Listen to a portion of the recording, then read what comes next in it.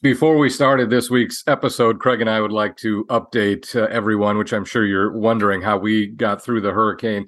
I was fine in Fernandina Beach. It looked like for a while, Craig, St. Pete, where you are, was going to be hard hit, but you were spared.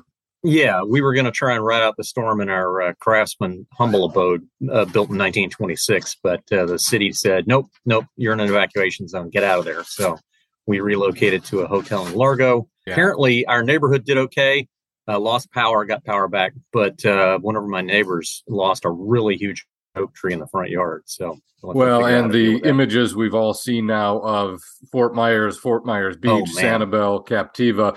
Certainly, our thoughts are with everyone down there. Our Absolutely. Friends in Sarasota who've sponsored the podcast for so long. You look at that sort of damage, and you can't help but think there. But for the grace of God, go I. But Craig and I are okay. On with the show. Welcome to Florida. That is the voice of New York Times best-selling author and award-winning environmental reporter Craig Pittman. My name is Chad Scott, and this is Welcome to Florida. Craig, I can't say I was enjoying your recent column in the Florida Phoenix, but I was interested. And again, it's this same old song and dance of the road builders and the developers versus local communities and the environment. It is. And I'd written a couple of columns about the DOT building the Northern Turnpike extension, and they were going to go through Gotha State Forest. And somebody contacted me and said, somebody from the Panhandle, and said, why aren't you writing about a similar situation going up here in Walton County where they want to build a road through Point Washington State Forest? And my reaction was, wait, they still trying to do that? Because they've been trying to do that for 7 years now. And sure enough, they are still plugging away at it. And it's, in spite of strong opposition, I was surprised by this strong opposition from the state agencies that are supposed to be protective of that land. They're actually doing their job and protecting it and saying, in fact, I didn't put this in the column, but the state parks folks wouldn't even allow the road surveyors into the park to check out a potential route. They're like, no, you can't even come in here to look around. Yeah. Because we don't want a road in here at all. Well, and a lot of the difference of opinion, let's say, has to deal with the nature of national forests. Now, we all know what state parks are. We all know what national parks are. Obviously, Everglades National Park or Yellowstone or something like that. State forest, or not state forest, but it's a state forest. Is it also a national forest or just a state? Okay. It's the Point Washington State Forest. Okay. And it's adjacent to Topsail Hill State Park and Deer Lake State Park. And it's all it's all one big ecosystem. And the point I was trying to make in the column is, you put a road through the middle of this state forest, you're not going to mess up the state forest. You're going to mess up these state parks too, which the taxpayers own and which the taxpayers spent $20 million to buy. Right. Developers like to believe you can do something to one part of an ecosystem and it will stop at the property line, which is, of course, nonsensical. State forests have different management principles and different rules for development, and this is the case with national forests as well. National forests, a lot of people don't realize, are the purview of the agriculture department because the federal government considers trees crops. Is that the same situation with state forests, where they're primarily managed as timberland as opposed to natural areas or carbon sinks or biodiversity preserves and habitat? I wouldn't say primarily, but I mean, that is a main concern, is the timber there, but not to treat it like a crop specifically, but basically it is under the State Department of Agriculture. So it kind of makes a difference who you elect as your agriculture commissioner. If you have an agriculture commissioner who is a fan of nature, the one we have now seems to be Nikki Fried, then that's a good thing. The one we're probably going to elect next, Wilton Simpson, who answers to the big sugar folks and nobody else, I'm not so sure he's going to be such a big fan of.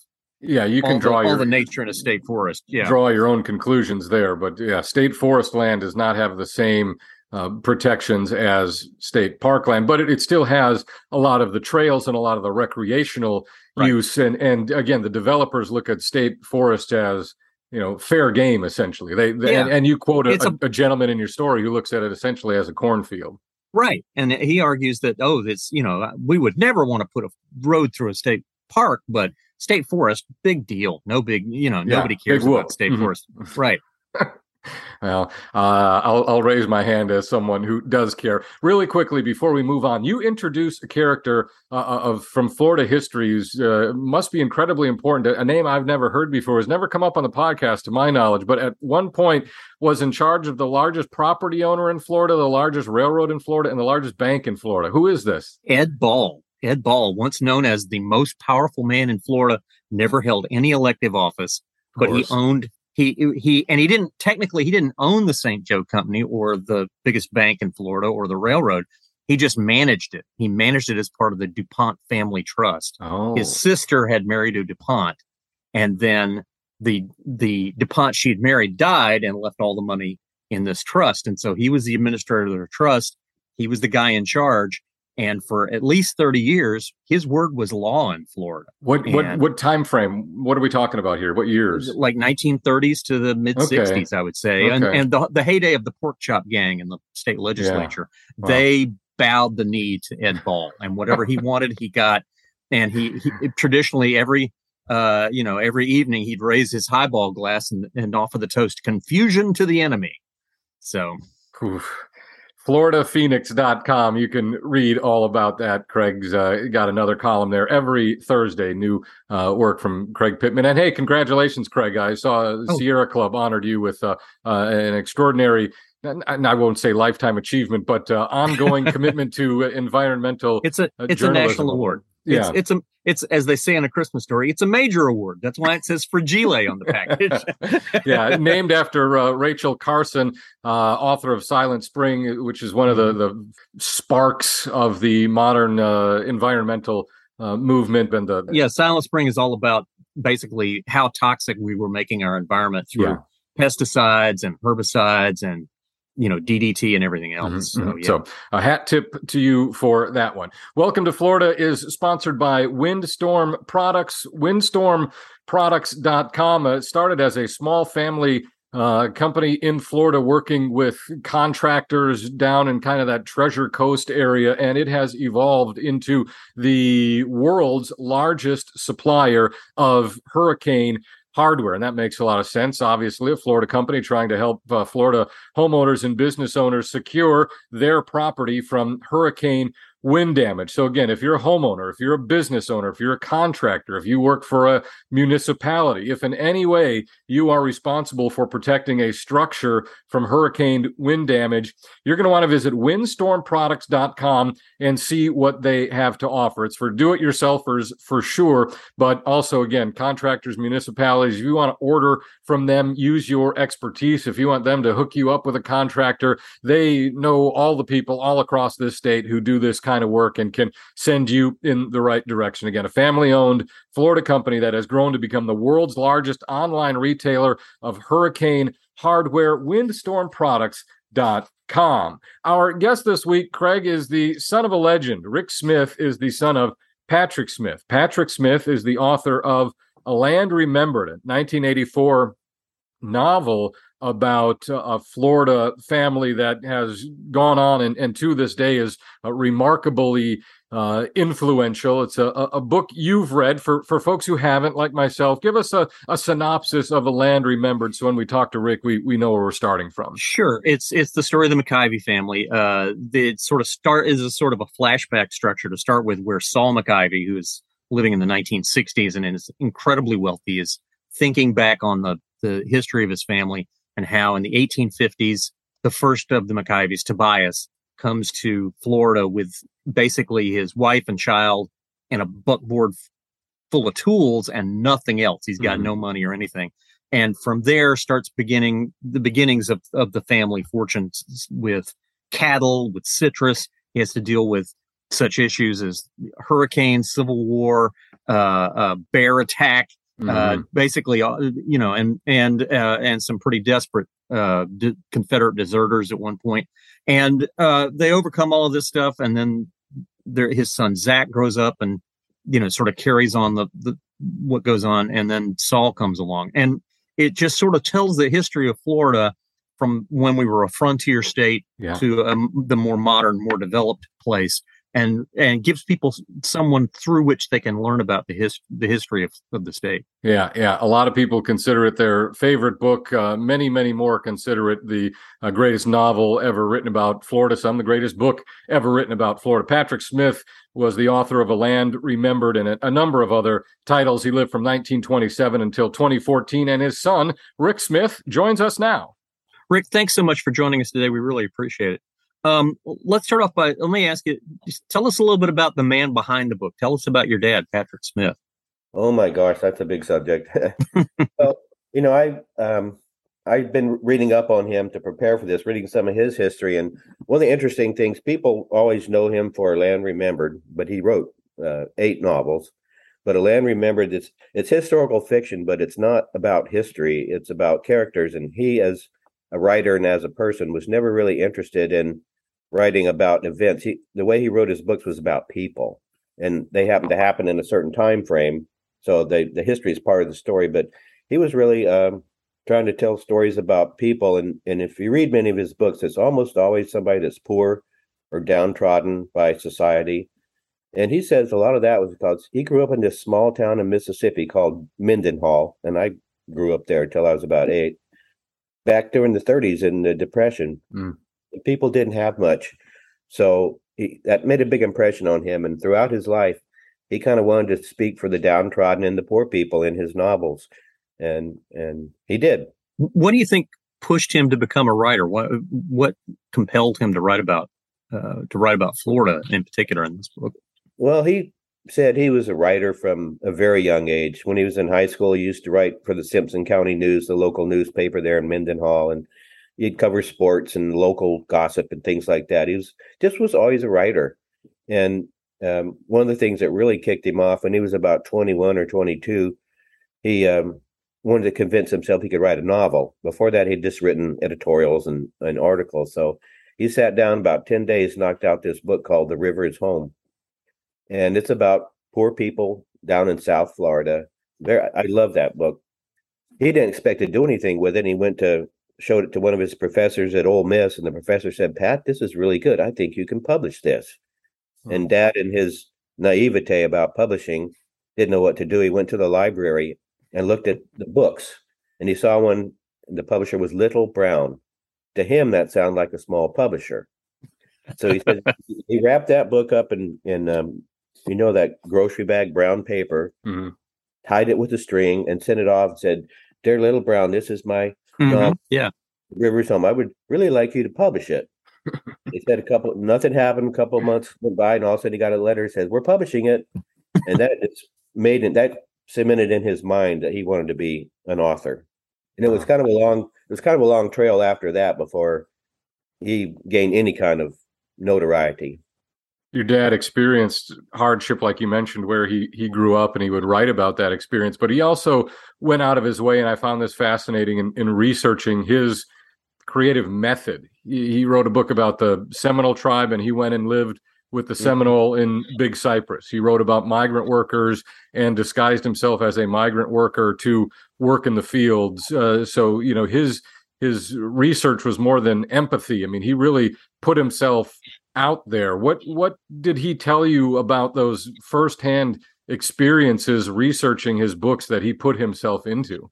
He said he'd never do it again. It was very hard, but I'll bet. But when he wrote his first 2 books in Mississippi, he didn't have to research because he wrote about things he knew when he grew up. The River is Home in the beginning. Those are just from his own experience. When he moved to Florida and wanted to write about Florida, he really didn't know anything about Florida, so he had to research. And he saw this article about migrant workers being abused down in South Florida, but he couldn't write from that. He needed more experience, so he went down and passed himself off as a migrant worker and lived in actually they made a movie out of that, Angel City, and they shot the movie in the camp where he worked. It wasn't one of the worst ones, but it was bad. And some of them, they really did lock the gates at night, and people couldn't get out. So that was happening not just in Florida, but in North Carolina and Texas, everywhere.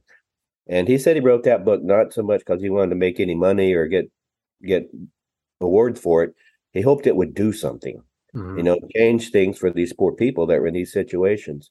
And it did, because they enacted several laws. After that was shown, it was a CBS movie of the week, and a lot of people saw it, and they passed a lot of legislation to prevent that from happening. I'm sure it still does, but those two books, that and Forever Island, he had to write about Seminoles. We knew nothing about Seminoles. So he had to go down there and try to break in. And it's not easy because they're very, standoffish. And eventually he made a friend down there. It turned out to be James Billy, who was chief at that time. And that took him like 2 years to get in there. And he said he'd never do that kind of work again. Well, how much research did he do for A Land Remembered?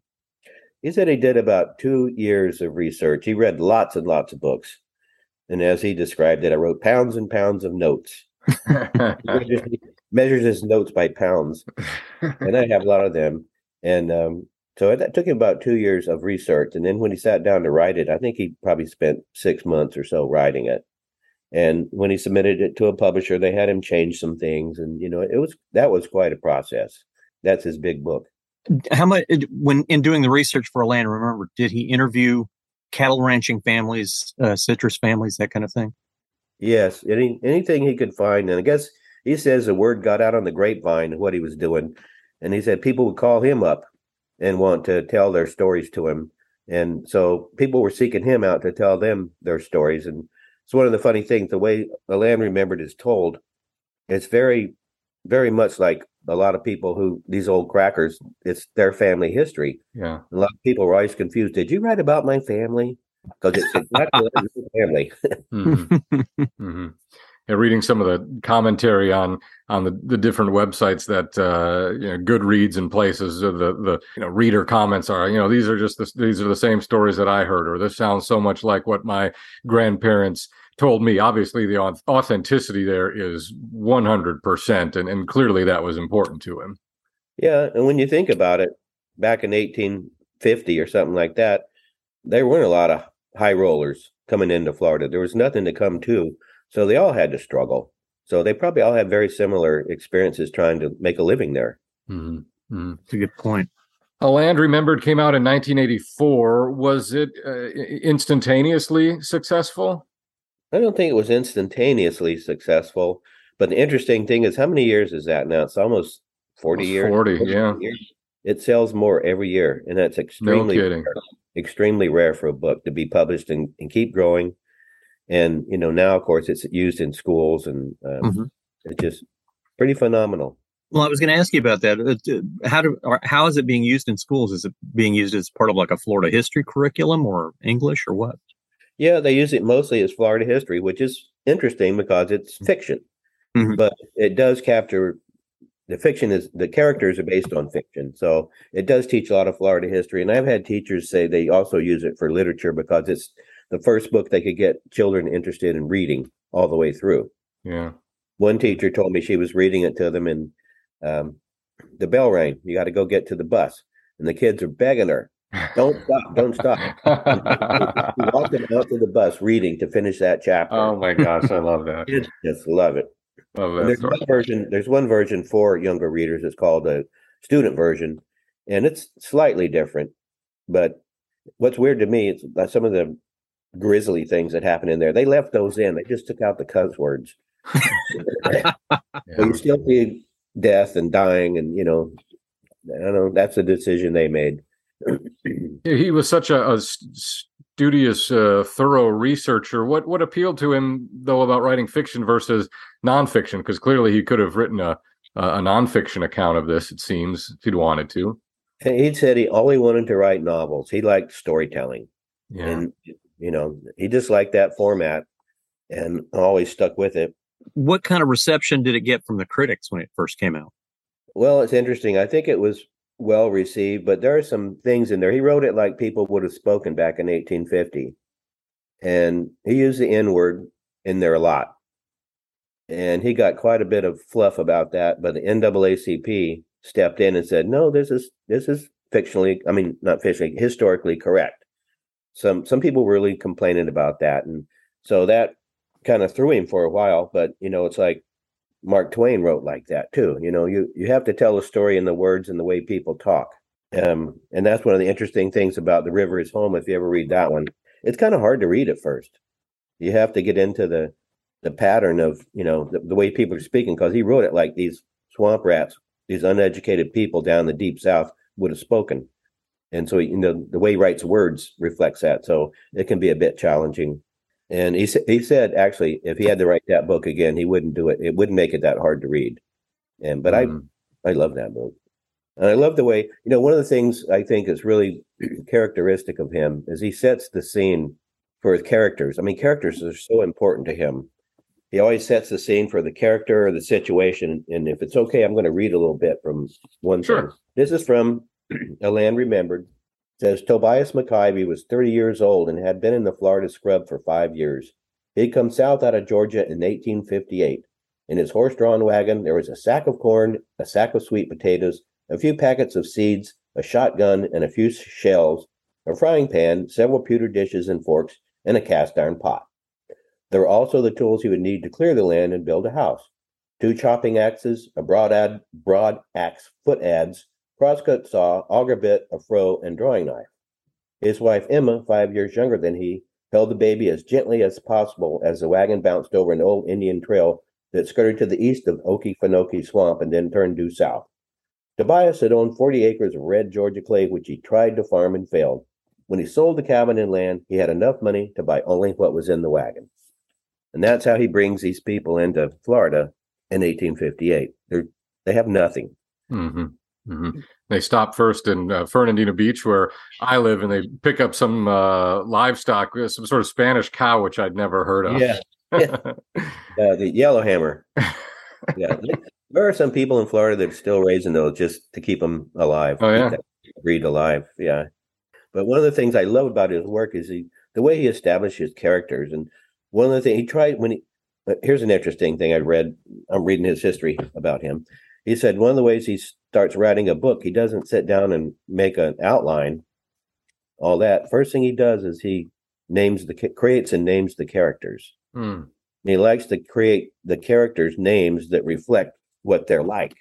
So, like in The River Is Home, Skeeter, the young boy that's in that, kind of gives you a picture of that boy.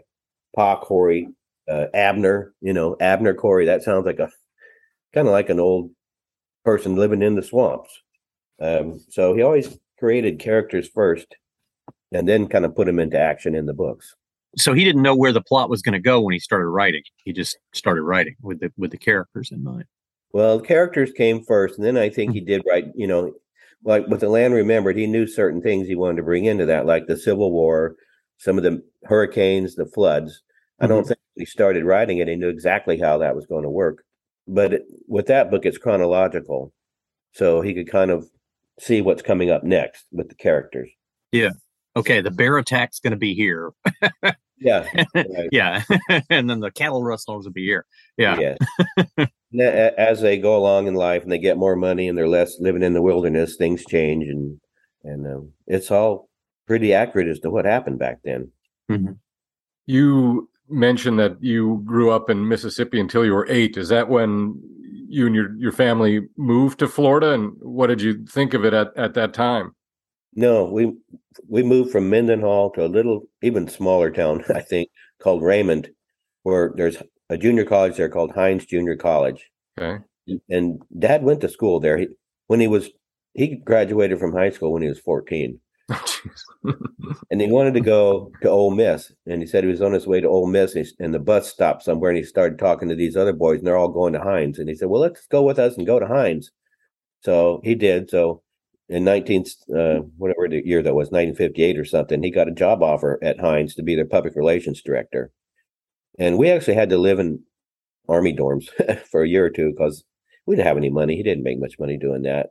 Eventually, he bought a house from the president of the college for, I think, $28,000. It was on a lake, had 5 acres. It was beautiful. Wow. As soon as he got that house, he got an offer from Ole Miss to go up there. So we moved up to Ole Miss after Raymond. And he was there during the James Meredith, when James Meredith went to college there, which was a big whoop-de-doo in the civil rights movement in the South. Yeah. And then in 1966, we moved to Florida. And my grandparents, my mother's parents lived in DeLand. And she wanted to be closer to them. They're getting older. So I think that's one of the reasons we moved to Florida. So in 1966 on, we lived there. What was your first reaction when you first moved to Florida? Why did you like it? I was so thinking I was going to get a dolphin in my backyard, like Flipper.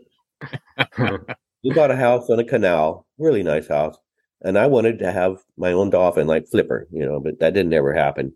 I guess I was a little shocked at the heat because I was in ninth grade then, and as I recall, that school wasn't even air conditioned. So I'm there in September. I'm the new kid, Mm-hmm. and you can't do anything without sweating, and it was kind of hard. And I moved to California in 1975, but the whole time I was in Florida, I never totally got used to the heat there. I don't handle heat that well. And so, which was funny when I was doing these speaking tours I did all over Florida. I'd go on the stage and I'm soaking wet half the time. When did you realize or recognize that your dad was kind of a big deal for this writing thing? That's a good question because he'd publish a book and he'd send it to me and go, here's my new book.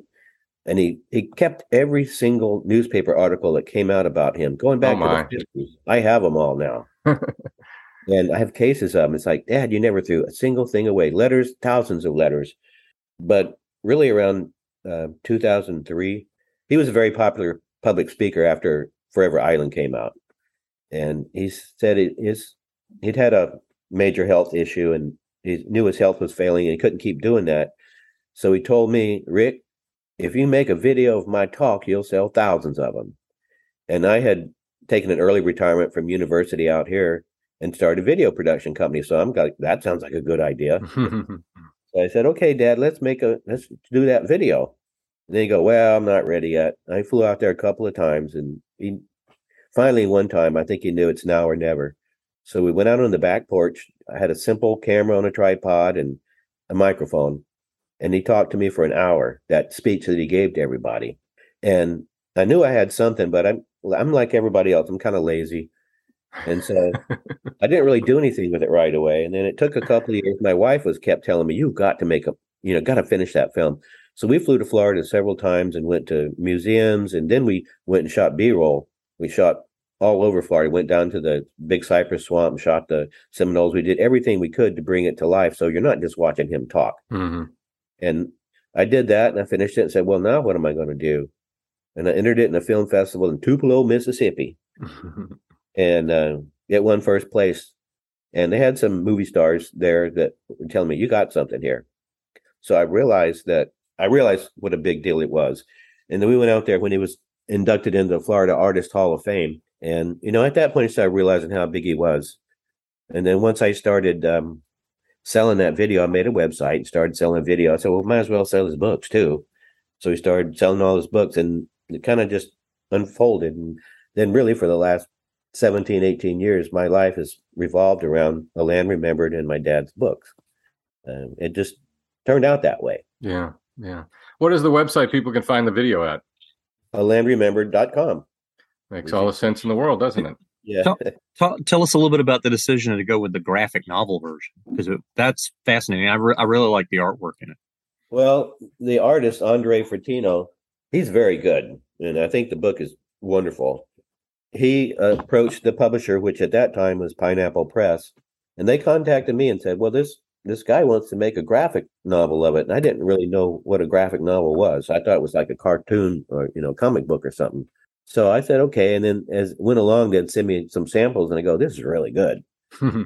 and so I didn't really have much input on the creative part of it, but I think it very accurately, the parts they pull out to illustrate were important parts in the book. I think Andre did a really good job with it. What did your dad think of Florida? He liked it. He was sad to see it get so overdeveloped, to be honest with you. Mm-hmm. He could see the overdevelopment. He did that. He brought that into Forever Island, for one thing. The poor old Charlie Jumper, the Indian, was losing his way of life, and the Seminoles were too because of development.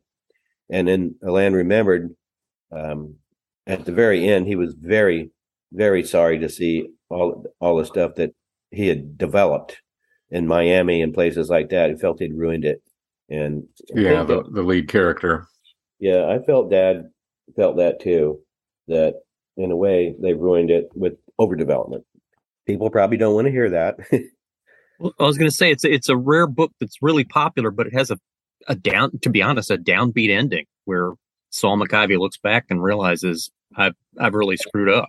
Yeah, and he was kind of, he knew his grandpa had, who was totally illiterate though, had done a pretty good job of just making a living off the land. And when he got all his money, Saul just built, and built. Then at the end, he was very sorry for that. And I know I go to Florida pretty often. When I was on my speaking tour, I was there 2 or 3 times a year for maybe 4 to 6 weeks. I've been everywhere. And one of the things that always frustrated me is the traffic in a lot of places and the amount of building. It's like people are still pouring in there and you're going to run out of resources. Kill the goose that laid the golden egg, as they used to say. Yeah, and I think Dad knew that too. He saw that coming. Did his interest in Florida and natural Florida ever extend to political activism or campaigning or anything of that, working with land conservancies or anything like that? No, I don't think so. He was often asked to be on committees and join. Will you be on this panel for something or other? But he was not real active doing that. I think he did it the best he could through what he wrote. I have to say, to me, the funniest scene in the book is where Saul McIvy gets up and tells a whole bunch of lies about where he came from and then says, I did that just to fool y'all. Yeah. I love that. And that to me sounded like Patrick Smith talking about that's something he might have done. Yeah. In fact, it was a little bit harsher language than what you just said too. But what stunned me, what really surprised me once I got involved in his life, because when he wasn't able to go on tours anymore, people started saying, well, will you come and speak? It's like, well, I didn't write the book. But they said, well, that's okay. And so I developed this audio-visual shows, and my background's in film and video. And I started doing it, and I was just overwhelmed by the number of people that would show up to hear me talk about A Land Remembered. All I had to do, it was museums and libraries and universities and things like that. I kept telling them, all you got to do is put the name A Land Remembered in a press release, and people will show up. And I did about 350 shows. Wow. And almost every single one was full house or overflowing. And people would stand all around the walls, sit on the floor. And we did one on a rainy Tuesday afternoon in Fort Pierce in a theater there that seats 1,200 people. It filled it. And all ages. People would take their kids out of school because the book just has that kind of a power in Florida. And I've spoken at the villages several times where virtually nobody's from Florida. And I feel like in a way I'm educating people about the Florida that they live in. Spoken at a lot of schools, the school kids, like we said earlier, just love it. Rick Smith, son of Patrick Smith, has been our guest. I'll have links in the show notes to find A Land Remembered in the video and the website, and you can watch that and get a real deep insight into not only the author, but what he's writing about, and that is the state of Florida. Rick Smith, thank you so much for your time today. Thanks very much. Yeah, this has been great. Thank you. Here's why I really wanted to talk about this book is because a lot of people think of that as this is the Florida novel. And I think there are some other contenders. Zora Neale Hurston's famous book, Their Eyes Were Watching God, Marjorie Kinnan Rawlings' book, The Yearling. But what I like, though, is that these are all books that sort of tell you about Florida as it used to be, Florida the way it was, you know, in a while ago. So they're Florida the way it used to be. And I wonder if there are any books like that being written now, any novels now that are depicting, you know, what Florida is like for people in the future to read. Yeah, that's a good question, right? Well, I mean, you know that space better than I would. I mean, you know a lot of authors. Is there? And I mean, these are incredibly interesting times. So you'd have to assume there are, right?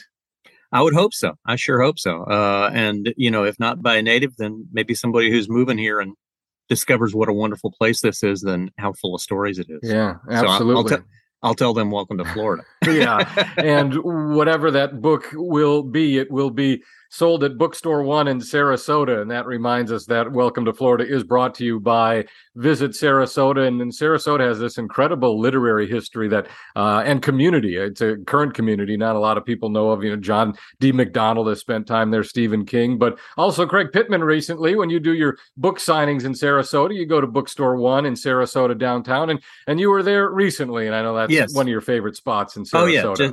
Just there. I was just there and had a really great time. About 40 or 50 people showed up for a book talk where I was discussing the state you're in and also Manatee Insanity. And we even did some Florida trivia questions, that was lots of fun.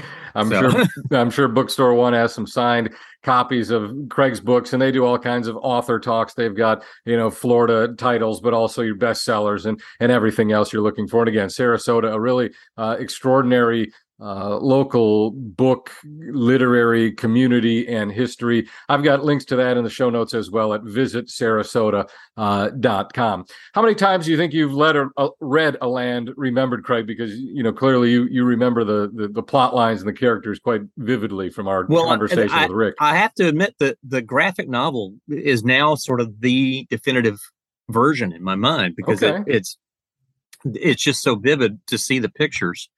Before, when you're reading, you might have sort of a hazy image of what the characters are like and what they're doing. But reading the graphic novel really made a difference to me. I really liked it a lot. Welcome to Florida. Welcome to Florida. And go read A Land Remembered.